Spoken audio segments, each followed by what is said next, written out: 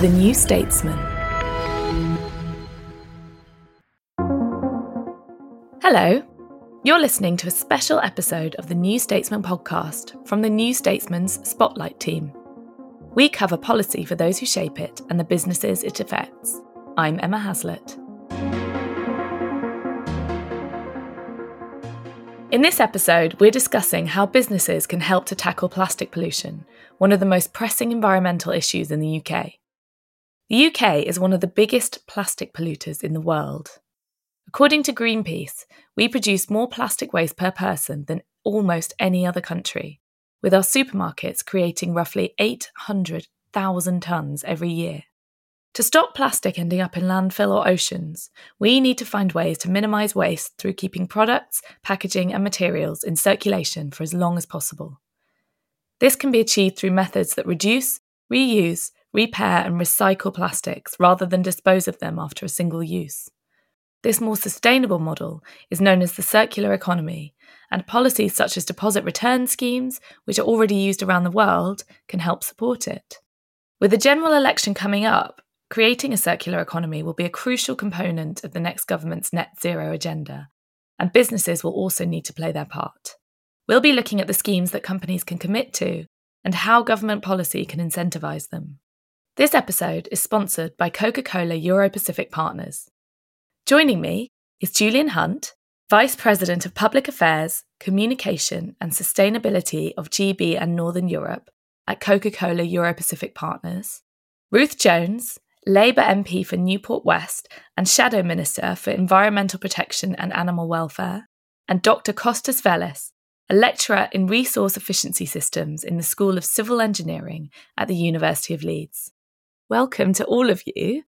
Kostas, I would love to start with you because there is a statistic saying that UK supermarkets create roughly 800,000 tonnes of plastic waste every year, more per person than almost any other country. That is quite a shocking figure. Why is it so prolific here and what is the impact on the environment? Yes, thank you, Emma. I think we should be a bit careful about those statistics that have not necessarily been obtained with a standardized scientific methodology. All in all, our research demonstrates that the consumption of materials and the arising of waste is strongly associated to socioeconomic conditions. That said, the plastics materials consumption across the world is not so dissimilar. It's one of the parameters that most of the societies, from the least affluent to the most affluent, find that all of them, as a percentage of the municipal solid waste that we're generating, they all generate similar percentages. So I would say that all in all, the amount of waste plastics that we're seeing in general is really in line with our level of socioeconomic development. So it might not feel like it, but we are one of the more affluent countries. What measures can the UK put in place specifically to manage it? There's a lot of measures that are already in place and had historically in place. However, we understand that we need to change. We need to boost circularity. We had some major frustrations in the past with regard to over-reliance on exports, on destinations that we were not sure were meeting sufficient environmental standards. We have still major issues with littering of that material. But we need a complex array of measures, of course, measures that are in the direction of product stewardship in the form of extended producer responsibility or deposit return schemes, and wider measures are in the right direction. However, we have to look at the very reasons why things are happening, and I would say no single measure is going to deliver on every level. So we need an array of measures and looking at defendable data and measuring progress towards a better future, better management overall of resources, not just looking at things in isolation. I mean, that's talking about the UK on a national level, but if we're looking at individual companies, you know, Julian, you're representing a major food and drink brand, Coca-Cola Euro-Pacific Partners. What are you guys doing to reduce your environmental impact? Well, I think building a little bit on what Kostas says, we're trying to take a very holistic view of the packaging that we use. Simply put, we want to make sure none of it ends up as waste or worse still, litter. We think that has got to be a priority for us. And we want more of our packaging to get collected and recycled, both to support the circular economy, but also we know that packaging is a key part of our total carbon footprint. So in terms of delivering on our overall net zero ambitions, it's absolutely critical that we address some of the issues around packaging. And our strategy's got a number of parts. Firstly, let's make sure everything we put on the market can be recyclable. It sounds basic, but it's an absolutely key part of our overall strategy. Focus on ways that we can reduce our use of materials, particularly virgin plastic materials in our products. Investing in the use of recycled materials, which links directly to that. So all of our small PET bottles, for instance, are all 100% recycled plastic.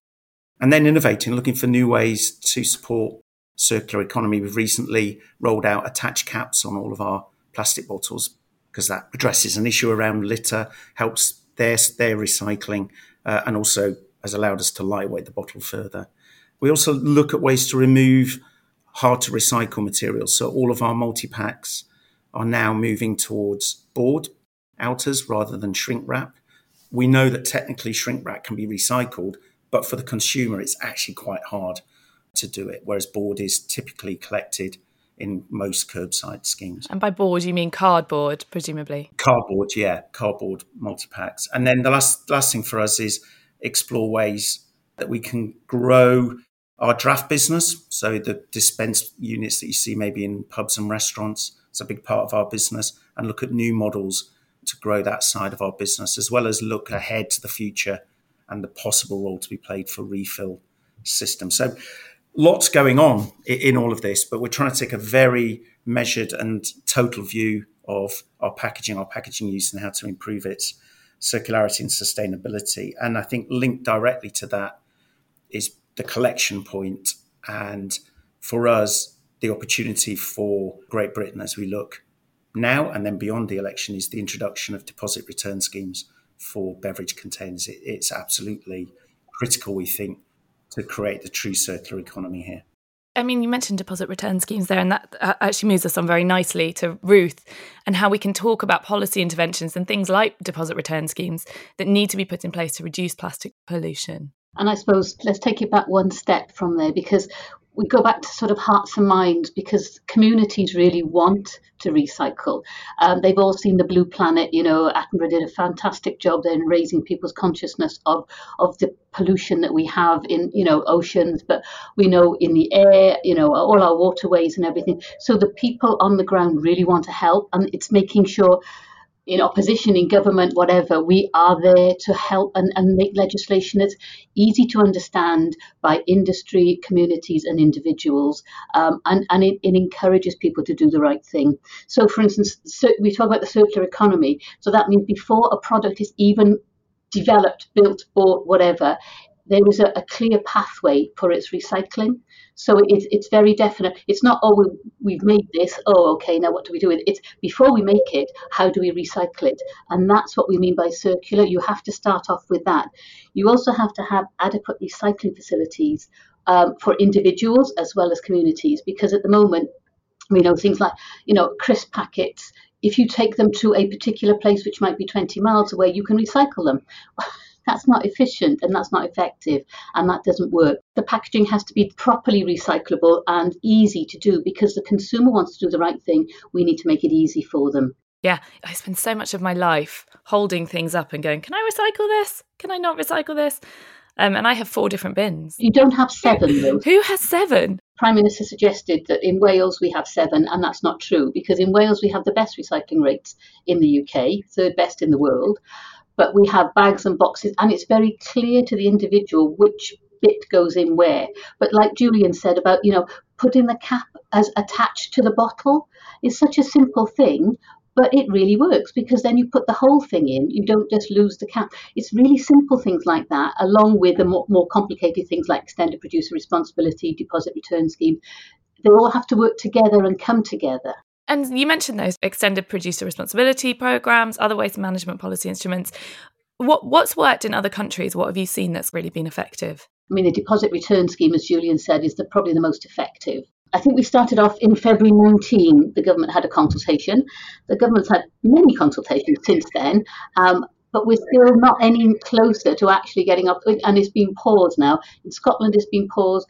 What we want as a Labour Party, we want a simple system that everyone knows how it works and it's operable across the UK, because at the moment we're in danger of having Wales doing something different to England, which may do something different to Scotland, and Northern Ireland is late to the party, so it's a problem at the moment. We need to make it simple and straightforward. Just building on that point that Ruth made, I think it's a really important point. Last week, the Republic of Ireland was the 41st country to launch a deposit return scheme for drinks containers. It's taken them 3 years. It's a lot of collaboration with industry and government, and it looks like they've done a really good job to launch it. But again, as Ruth said, it frustration for all of us here in Great Britain that we've been talking about this for 7 years and trying to find a way to make it happen, and still don't seem to have got closer to a launch here, and have that risk and that concern that we end up with different systems across the different countries, which wouldn't work for business. It'd be blooming confusing for consumers and massively suboptimal for the environment, I think. Costas, are you kind of in agreement that a deposit return scheme is the most effective thing to implement in terms of impact? It depends which problem we're trying to solve here. So we have different narratives and different challenges at hand, which are somehow conflated even in the mind of experts. One is the plastics pollution, which takes different forms in different places. And in the UK, I would say the most acute form that we're all exposed to or are familiar with is visible, is littering, of course. But there are other forms of this plastic pollution that relates to the generation of microplastics during the use. It's about the carbon emissions from the materials production rather than the use and the recycling or recovery phase. There are more complex issues that the deposit return scheme might not provide any answer at all. If we're trying to reduce littering, might be a reasonable measure to do, but we're already targeting something that is the most successful story of recycling, circularity, and plastic pollution avoidance. We have a paradox here. Plastic bottles, PET, is the most recycled material worldwide. There's a big global market of demand, and it's even more that in places where high recycling rates, collection, we might see littering phenomena. So it's more complex than that. So through a deposit return schemes for plastic bottles, for example, yes, it will improve something that works relatively well already. These are marginal gains in the very big picture of plastics pollution. You sound quite optimistic, Costas.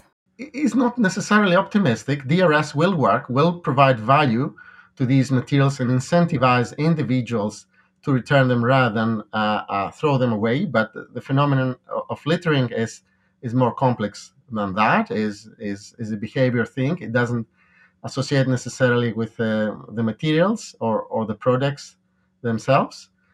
And I think we have to wider policies like extended producer responsibility, targeting the flexibles, targeting the other materials that we use really recently, those, for instance, food grade polypropylene, and that historically we haven't been on our agenda. I know there are provisions theoretically for that, but I would definitely agree with Ruth and Gillian that we need simple systems. To give you an example, the current provisions for the extended producer responsibility in England, they do not intend to cover the cost of littering for those items, while only Wales and Scotland are considering that.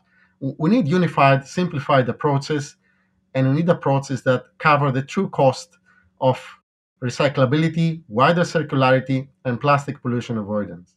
Just building on the good points that Costas made there, I think the other thing that we see from deposit return schemes is the quality of the materials that comes through. So at the moment, yes, we have very, very good recovery rates for packaging materials, aluminium cans, for instance, glass bottles and PET bottles through household collection. But particularly with the plastic bottles, We find that the quality of the material that goes to recycling plants is very mixed. It can be virtually unrecyclable back into food grade materials, and it can be the other extreme of really good quality. So you get a consistent high quality as well as high quantity of material from a DRS, which I think is a really important factor in that boosting of the circular economy and helping producers address some of their carbon footprint as well. So, but these things cannot be done in isolation.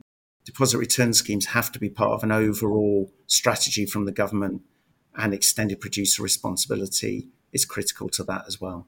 One thing that shareholders really like to see is companies meeting their ESG goals. A lot of this plastic that's being produced is being produced by big companies that are answerable to investors and shareholders. So how can the circular economy, Julian, help companies meet those ESG commitments?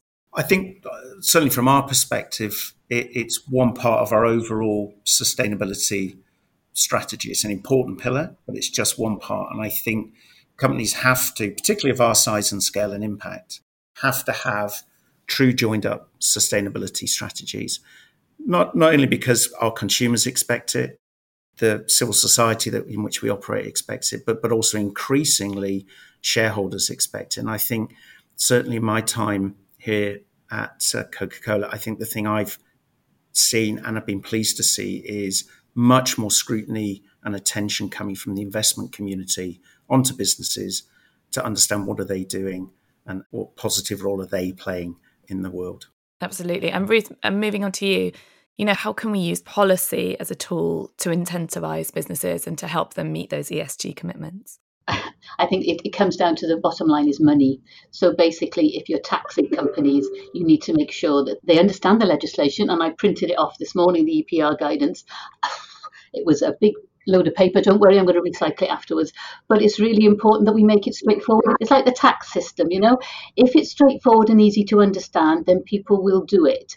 Otherwise, you get evasion and avoidance. And that's what we don't want with EPR. We want to make it straightforward. Companies know what they have to do. At the moment, they're collecting data. They're not sure exactly what data to collect, exactly how it's going to be used, how much will they have to pay in the future. It's very difficult to build your business when you're trying to juggle unknown financial commitments in the future. So I think that's really important that we're clear with business what we want from them. Let's be honest, business, Coca-Cola, like all the other big businesses that I meet with regularly, they're all committed to working together to make sure we save our planet. It's a basic. And things like the emissions, the development of plastics. Virgin plastic takes oil. We want to keep fossil fuels in the ground. So let's go back to mechanical recycling or chemical recycling. How do we do this more effectively and efficiently to make sure we're all part of this circular economy that we're talking about? Yeah, and that's quite an interesting point that you make is, recycling isn't always the cleanest business, right? So Costas, how can companies tackle this plastic pollution in tandem with tackling climate change? I think this is a very interesting question because it points to the fact that, again, we have different challenges. Sometimes things are getting confused here. So climate change is an absolute necessity to tackle, and there is a dimension there of the plastics pollution or the circular economy agendas that really speaks and can help address the climate forcing we're experiencing. So essentially, we want to produce less plastic. There's no other way around. I think there is a major misunderstanding around the world that the major action that we can take to address climate forcing and climate change is to recycle more. Yes, these can offer certain tangible, quantifiable benefits, but it's nowhere close to the benefits that can come from less consumption. And we have to be absolutely clear about that.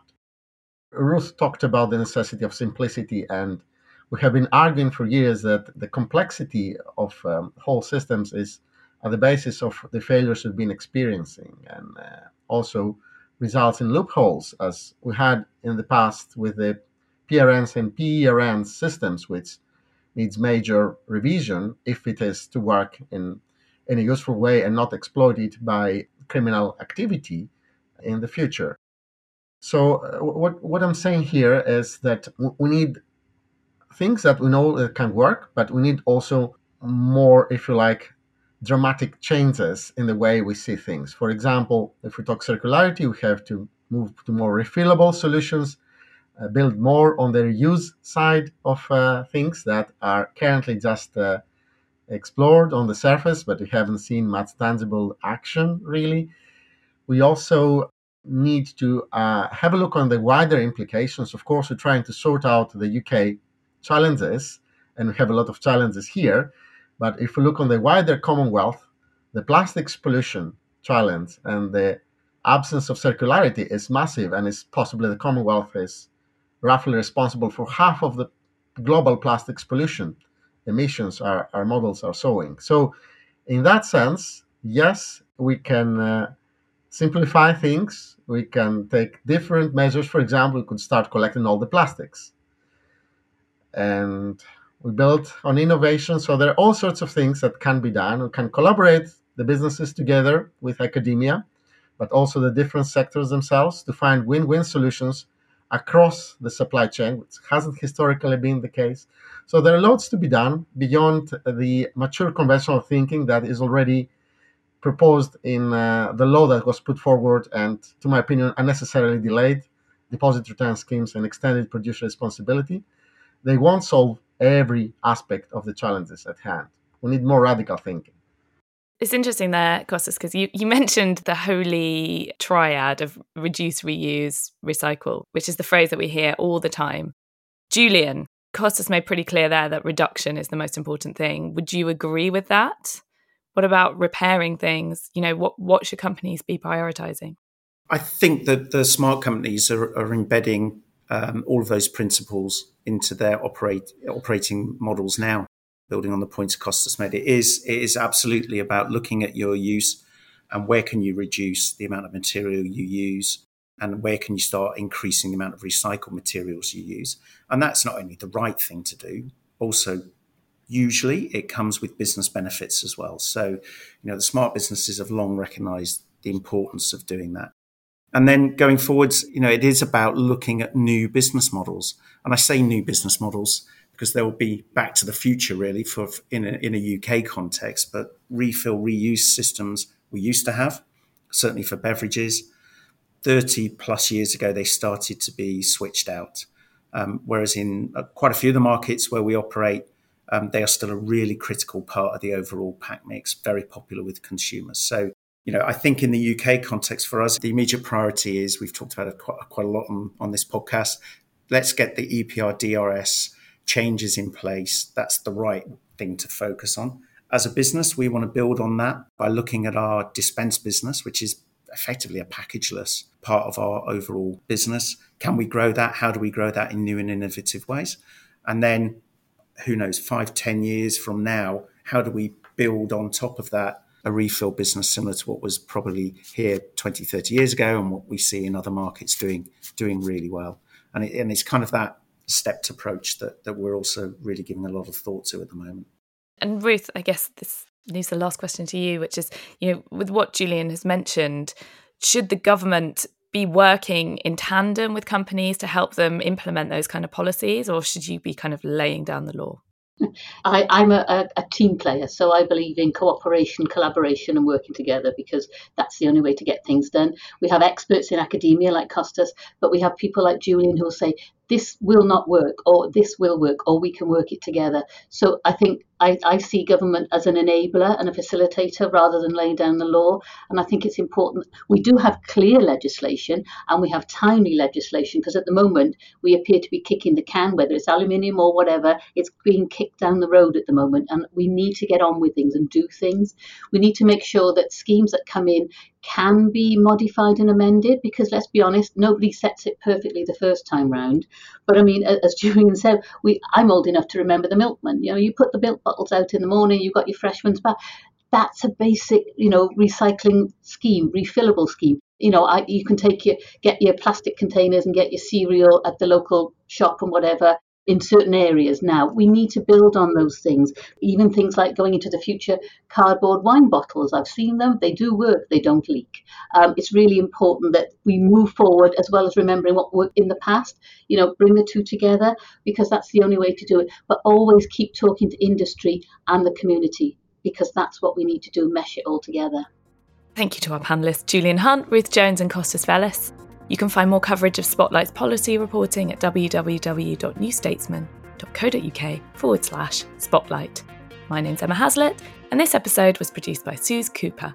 Thanks for listening.